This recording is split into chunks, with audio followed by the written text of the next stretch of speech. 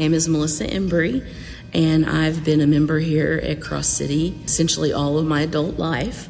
So my role on the Euless campus team primarily is because I am the chairperson of the Budget and Finance Committee.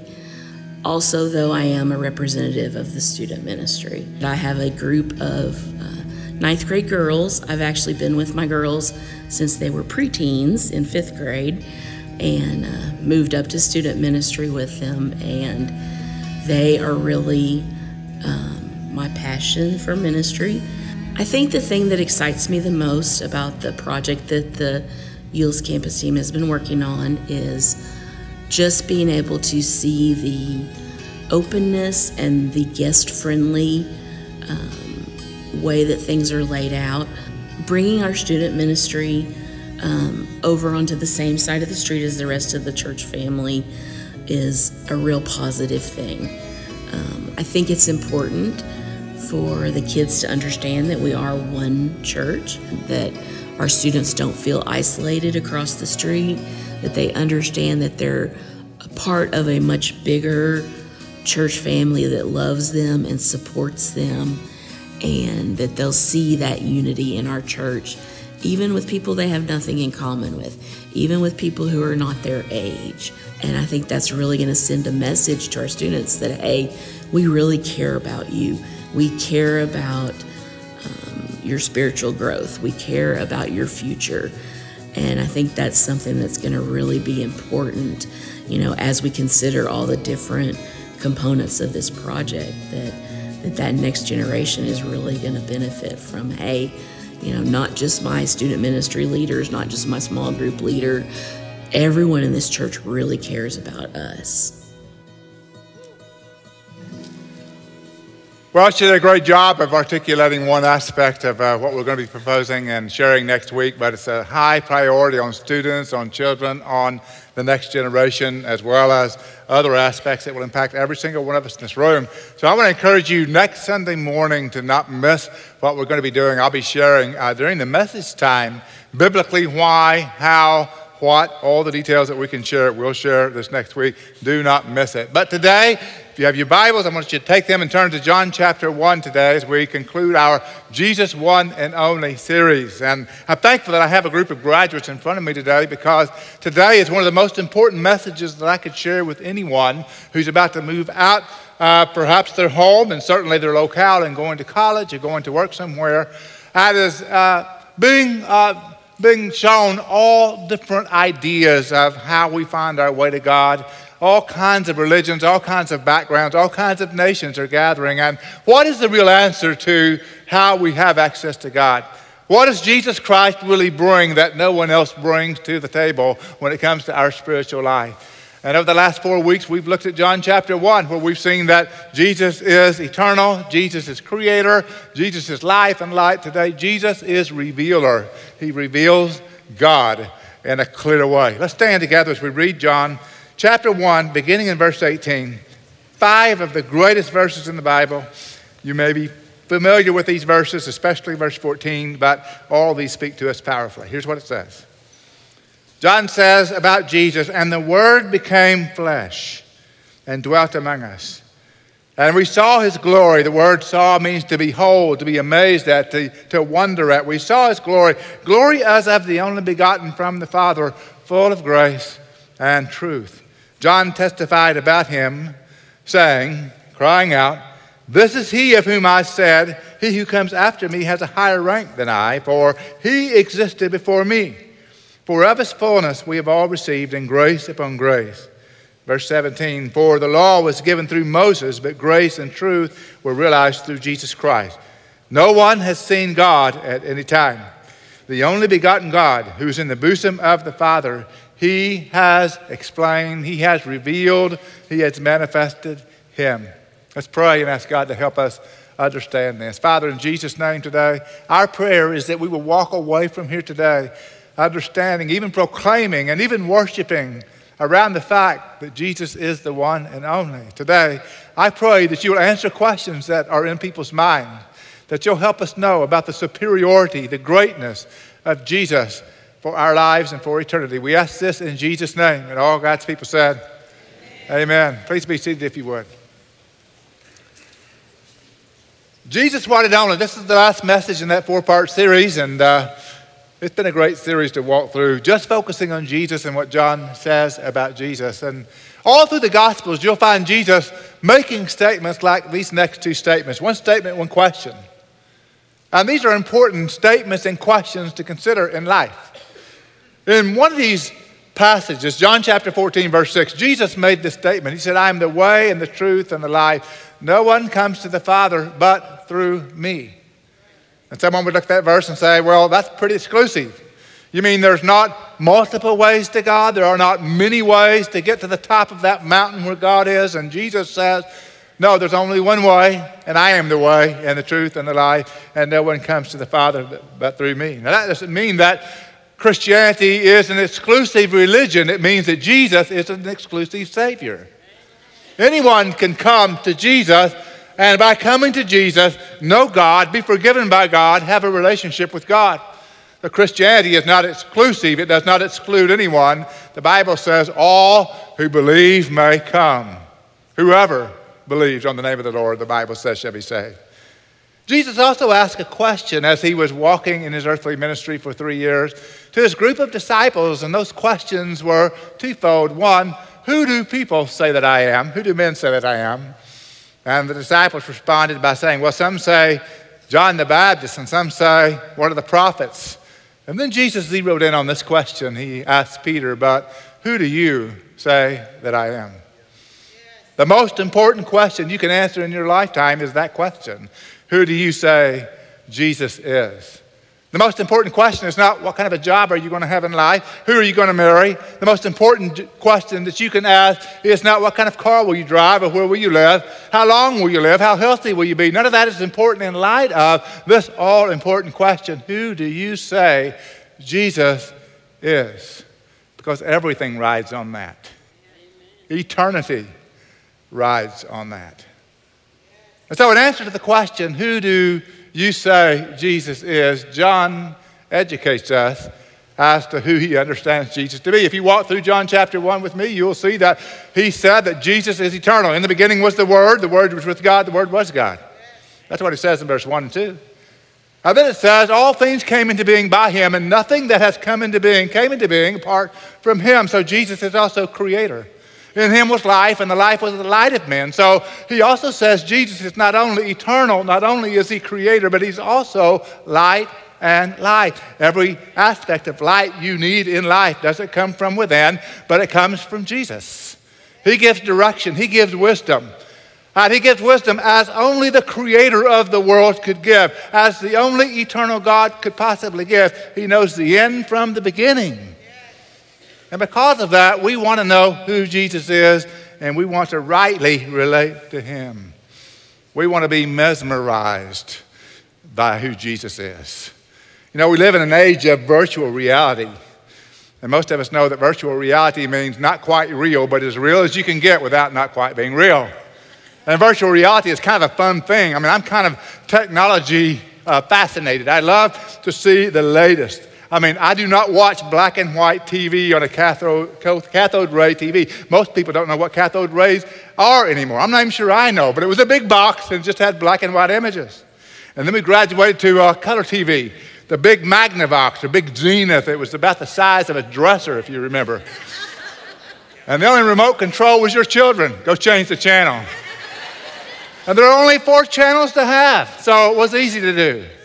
And then we moved from there to desktop models and bigger, and then before long we had high definition, and from there 4K television, LED, 4K, 3D, all that stuff, man. I'm mesmerized by technology, and the design of virtual reality technology is to immerse you in an experience so that you can almost not even tell that it's not real.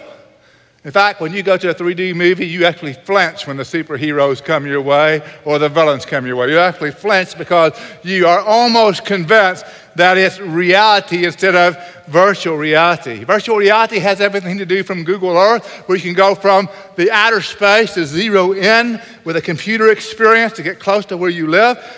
Virtual reality experiences such as games and sports and nature We even see today virtual reality advertisements where you can get in a Volvo XC90 and take a drive through mountain passes in virtual reality to experience the car before you unload $90,000 on that car.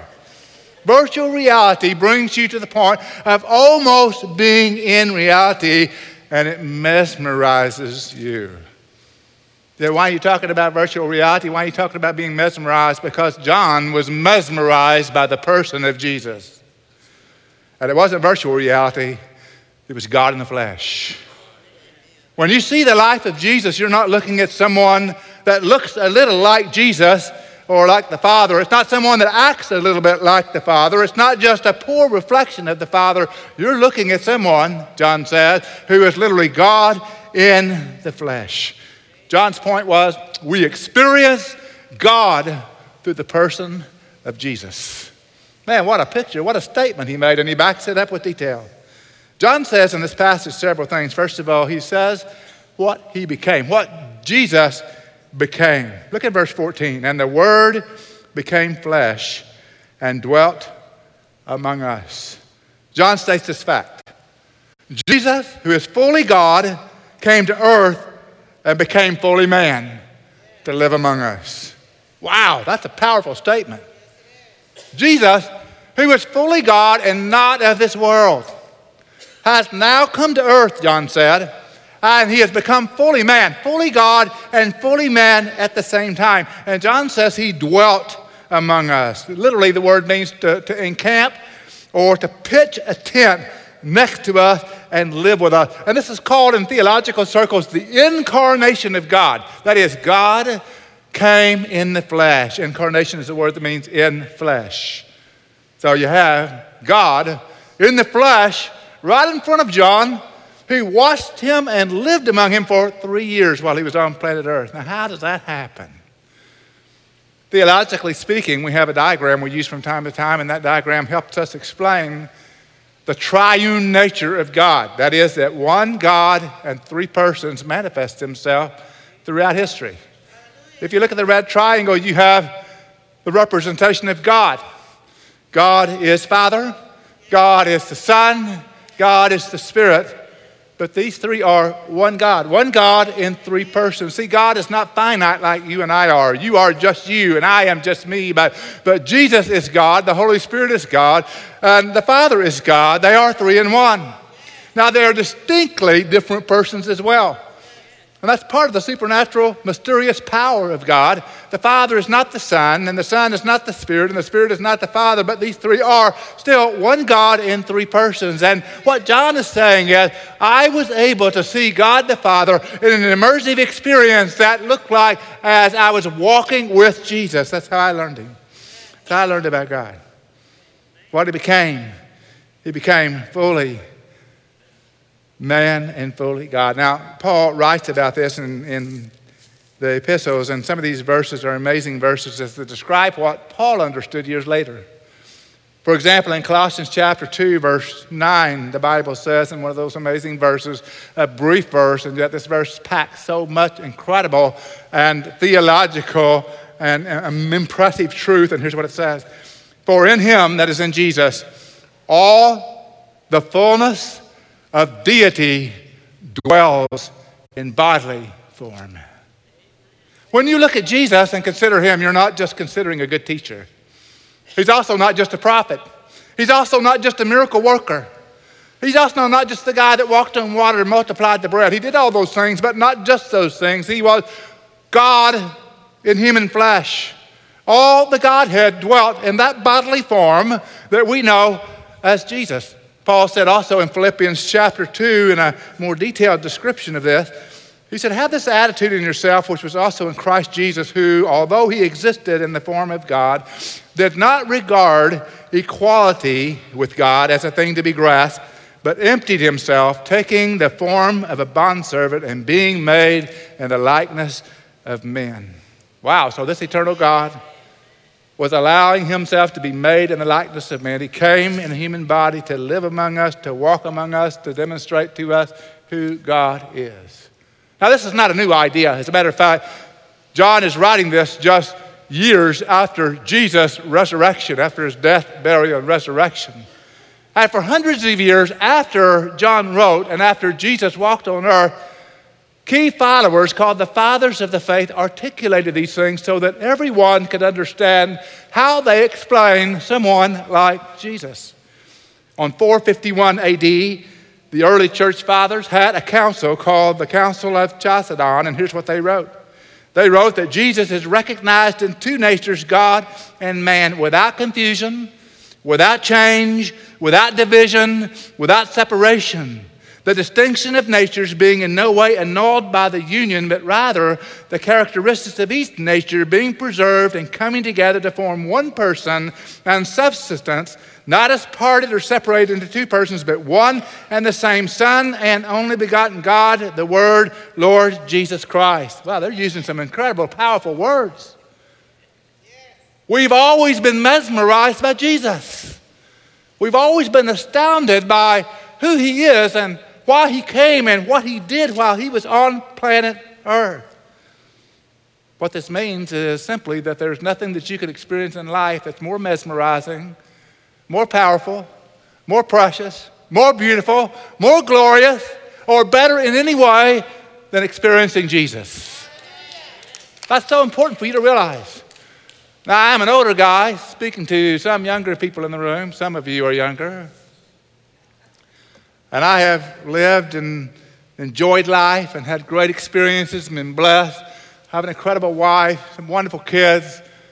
I've, over the years, known some wonderful people.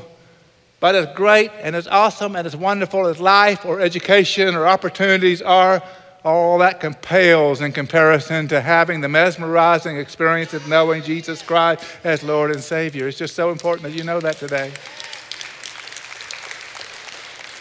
And the Bible tells us that there will never be an experience like Jesus. Now, the world will say that you're supposed to be seeking this and that and something else to fulfill you and to satisfy you. But the Bible says, for in him all the fullness dwells in bodily form, and in him you are complete. You're not going to be complete until you are mesmerized by Jesus, until you embrace who Jesus is, until you know who Jesus is. That's when you will be complete. So John says, here's what he became. And then John says, here's what we saw. Notice what it says at the bottom part of verse 14, and the Word became flesh and dwelt among us, and we saw his glory. The word saw there doesn't mean simply to see it with the eyes, but to experience it. It means to behold, to wonder, to view attentively, to contemplate, to study. John said, we beheld, we examined, we looked with discernment. We did everything we could to understand, and we were amazed by what we saw and who we understood him to be. Years later, John writes in 1 John, the epistles of 1 John, 2 John, 3 John. And in 1 John, he opens up with two verses, verse 1 and 2 of chapter 1.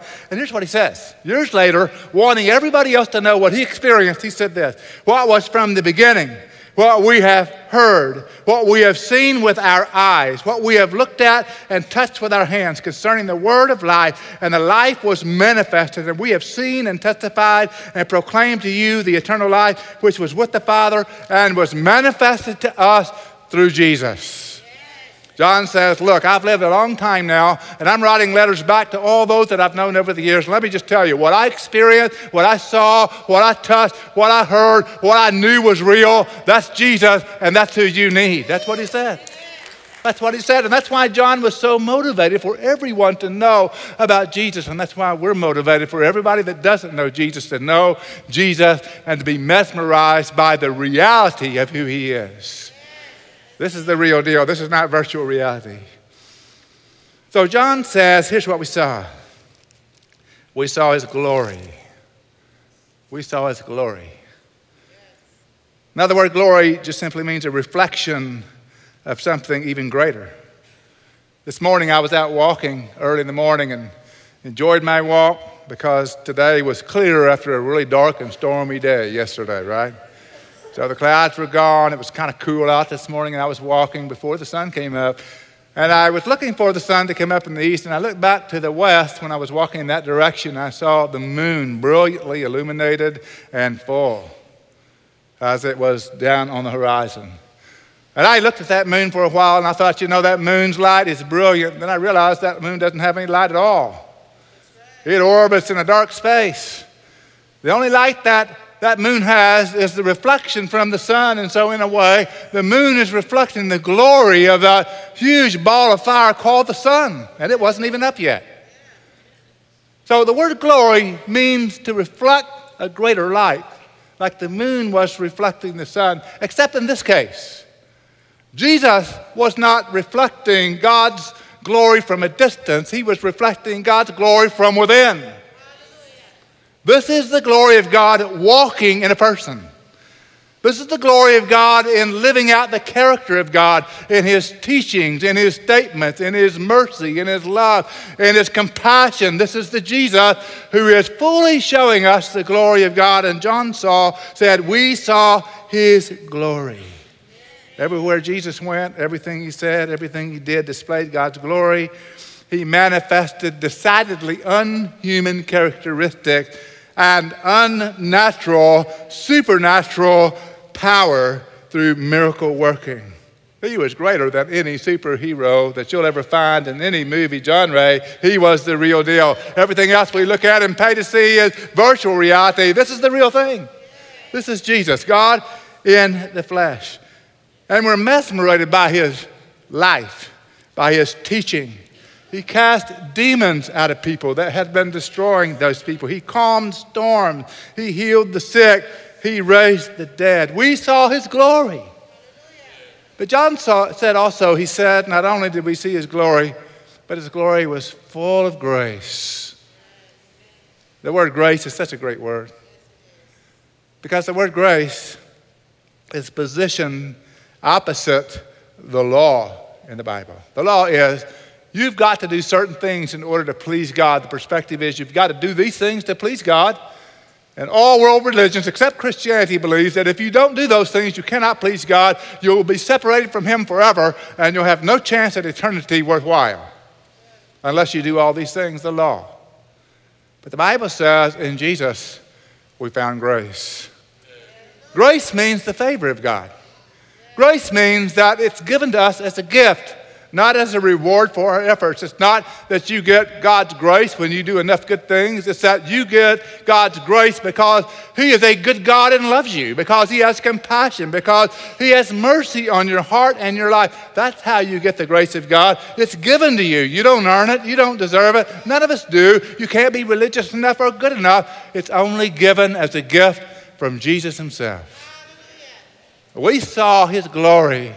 Glory as of the only begotten from the Father, full of grace. You're going to love this word grace in life.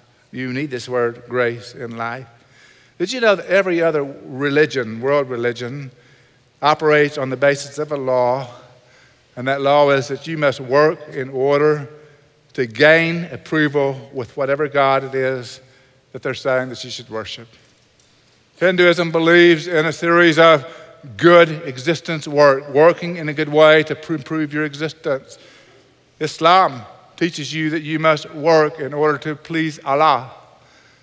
You go to Jehovah's Witnesses and Mormons and other sectarian groups that have branched off away from Christianity. It's all works. It's all you. It's all on you. It's all you go because you're worthy or you're not, and you can't be worthy. Only Christianity says, no, there's a thing called grace.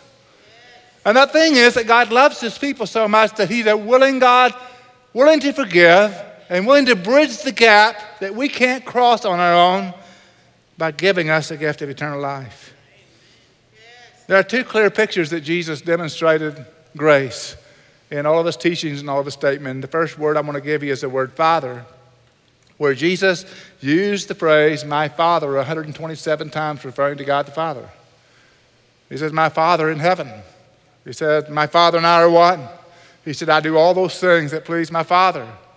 Jesus and God, the Father and the Son, were one together. They were working in harmony, walking in harmony. But Jesus also used the word our Father 30 times in the New Testament. You know what he said to his disciples? He said, I want you to learn to pray this way. Our Father, who art in heaven, hallowed be your name. So here's what Jesus was saying. And here's what it has to do with grace. Jesus is saying, I have a relationship with my Father.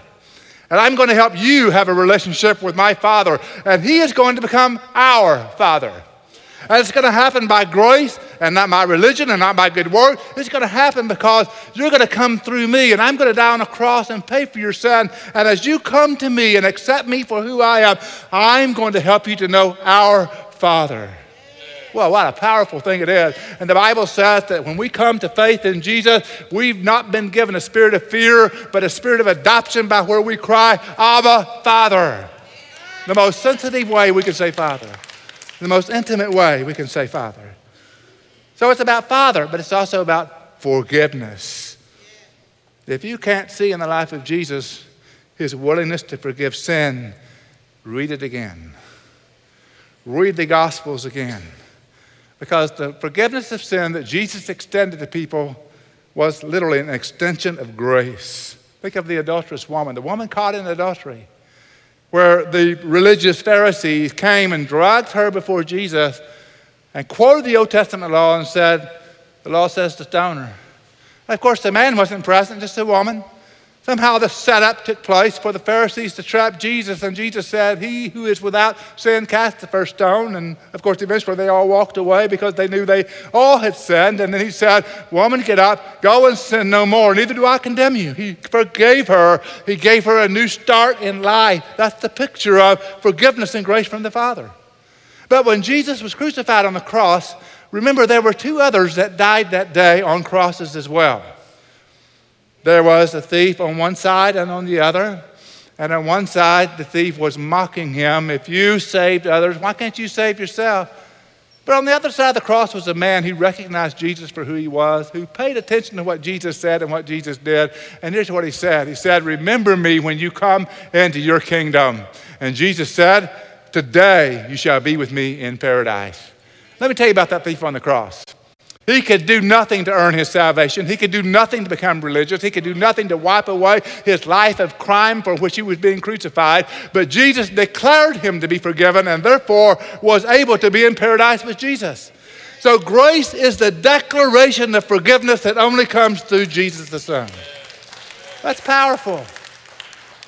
So let me just tell you, I want you to have this mesmerizing experience of not knowing virtual reality of God, but knowing the absolute reality of God in his person through Jesus Christ. I want you to know it. I want you to know God as Father. I want you to know forgiveness. I want you to know grace. All those things Jesus came to give you, I want you to have those things. And I'm going to tell you that if you don't have those things, you won't find anything better in all of life than him. You know, one of the things that grace says to us is this: you can come to me. You can come to me. Don't you love the idea of a God who is eternal, who is all-powerful, all-knowing, who says, come to me. Come to me. I'm not going to make it hard, I'm not going to make it difficult. I'm going to take care of it by paying the price. You can come to me. You know what other world religions say about a God coming near and a God interceding for us and sacrificing his own self for us? You know what other religions say about that? Nothing. No one in Islam dies for you. No one in Hinduism dies for you, gives their life. No one in Buddhism lays their life down as a sacrifice for your sin. No one in all the world's religions except Christianity has a Savior who came from heaven to die on a cross to pay for your sin and give you life. And people from Buddhism are coming to faith in Jesus. People from Islam are coming to faith in Jesus because they are searching and he is being found by them. I want you to listen to the story that we captured on video.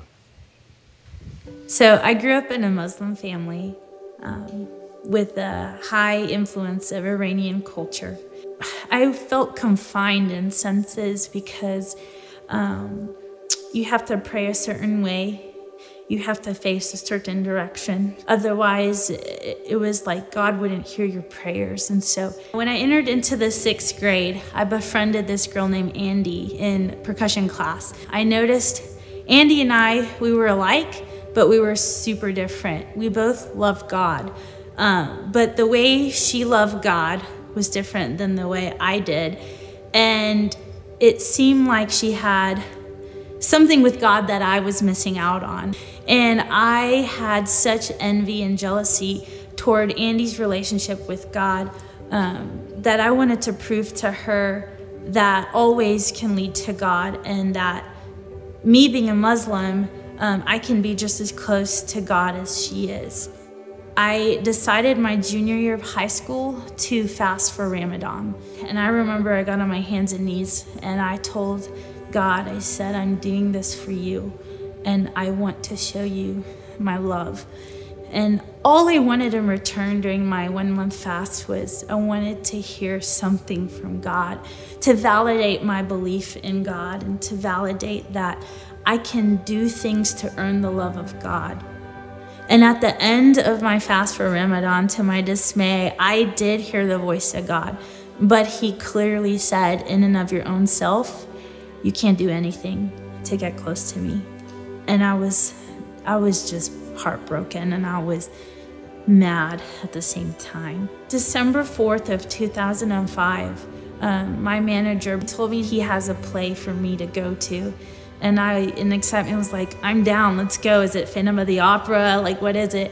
And he told me, no, it's from my church. He said, it's the Gospel of Luke, and I want you to come. I said, I'm never gonna come to that play. There's no way I'm coming, sorry. He said, at least come for the buffet package. So we went into this play, and toward the end of the play, when I saw the man portraying Jesus on the cross, I heard the same voice I heard back when I fasted for Ramadan. And that voice was the Lord. And he said, I have my hand outstretched to you. Stop running away and draw near to me, and I'll give you rest. And so I did. At that moment, I gave my life to him. And it brings me back to that moment when I fasted back in Ramadan. Like the Lord said, in and of my own self, I could do nothing to get close to him. It's because he made the way. That way was Jesus. He is the one and the only. He's the way and he's the truth and the life. And that was when I was 19 and I'm 33 now. And God has saved my sister, my mom, my dad. He saved my grandmother when she was 68 years of age. So God has just been faithful and good.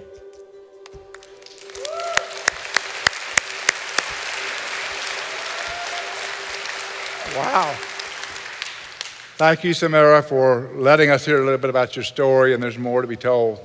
What a powerful statement of how God enlightens people to see Jesus, the one and only, and that's what's happened in Samara's life. So John said just what Samara basically said, and that is, we saw his glory as of the only begotten of the Father, full of grace and truth. You know what John means by truth? John means divine truth, as opposed to all the pagan fables. In other words, Jesus is not a type. Jesus is not just a symbol. He's not a likeness. He's not a prophet. He's not a teacher.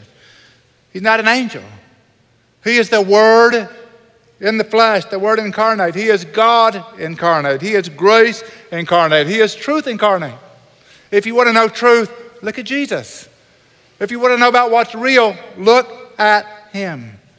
And John also said, amazingly, he said, he existed before me. He's eternal. He's not of this world.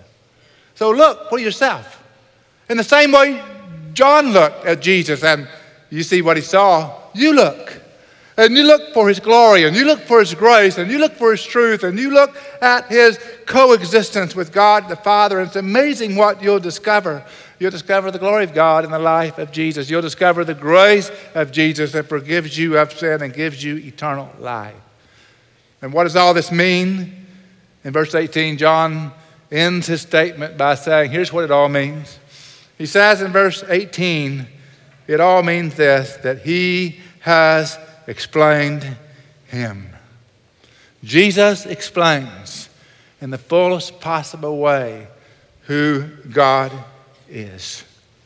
You know, there are times when I know people wonder out there, is anybody out there, please, can they please explain God to me?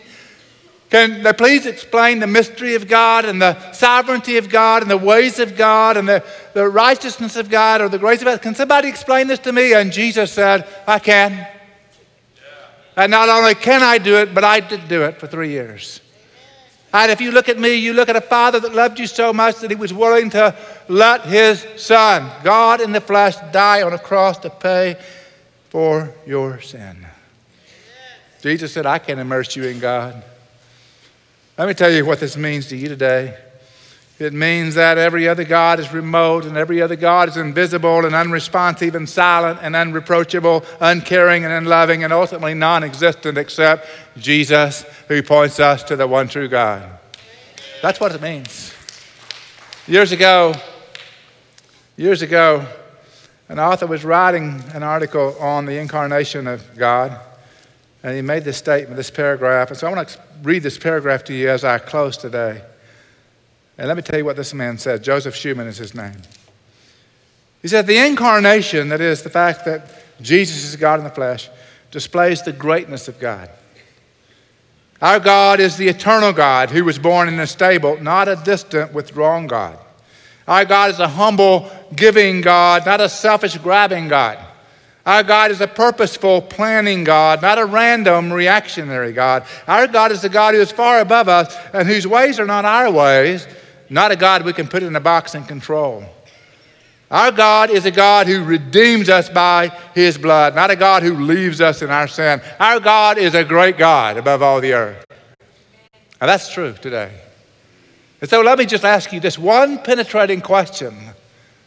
As I finish this message, who do you say Jesus is? Who do you say that he is? You see, the important thing for you to know is that one who worships a God who's not the God does not have salvation. But one who worships the true God whom Jesus Christ has revealed, they have salvation. They have eternal life. And anyone who wants, no matter what background they're from, no matter what they've done, how badly their lives have gone, or how well their lives have gone. They can be religious or irreligious. They can be knowledgeable about the Bible or know nothing about the Bible. But if they take a look at Jesus and say, Jesus, you are the Son of the living God. You are God in the flesh. You are my Savior and my Lord. You say that, my friend, then you have the gift of eternal life. Today, I want you to come to grips with who Jesus is. Who do you say he is? Would you bow your head for a moment? And as we bow our heads, our counselors are coming forward. This is the time of decision that we have every week. We worship the Lord through a song, a brief moment, a time where we sing and just worship because of who he is, because of what he's revealed to us, because of what he's done in our lives. But it's also a time of decision for those who've said, you know, I don't know that I have ever made a decision to follow Jesus that way. I don't know if I've ever embraced who he says he is. And if you've never embraced who he says he is, if you've never asked him to be your Savior and your Lord, then I want to encourage you today to make that decision. Walk a very short trip, a very short distance to one of these individuals standing at the front. And here's what they'll do. They'll answer your questions and they'll lead you in a prayer.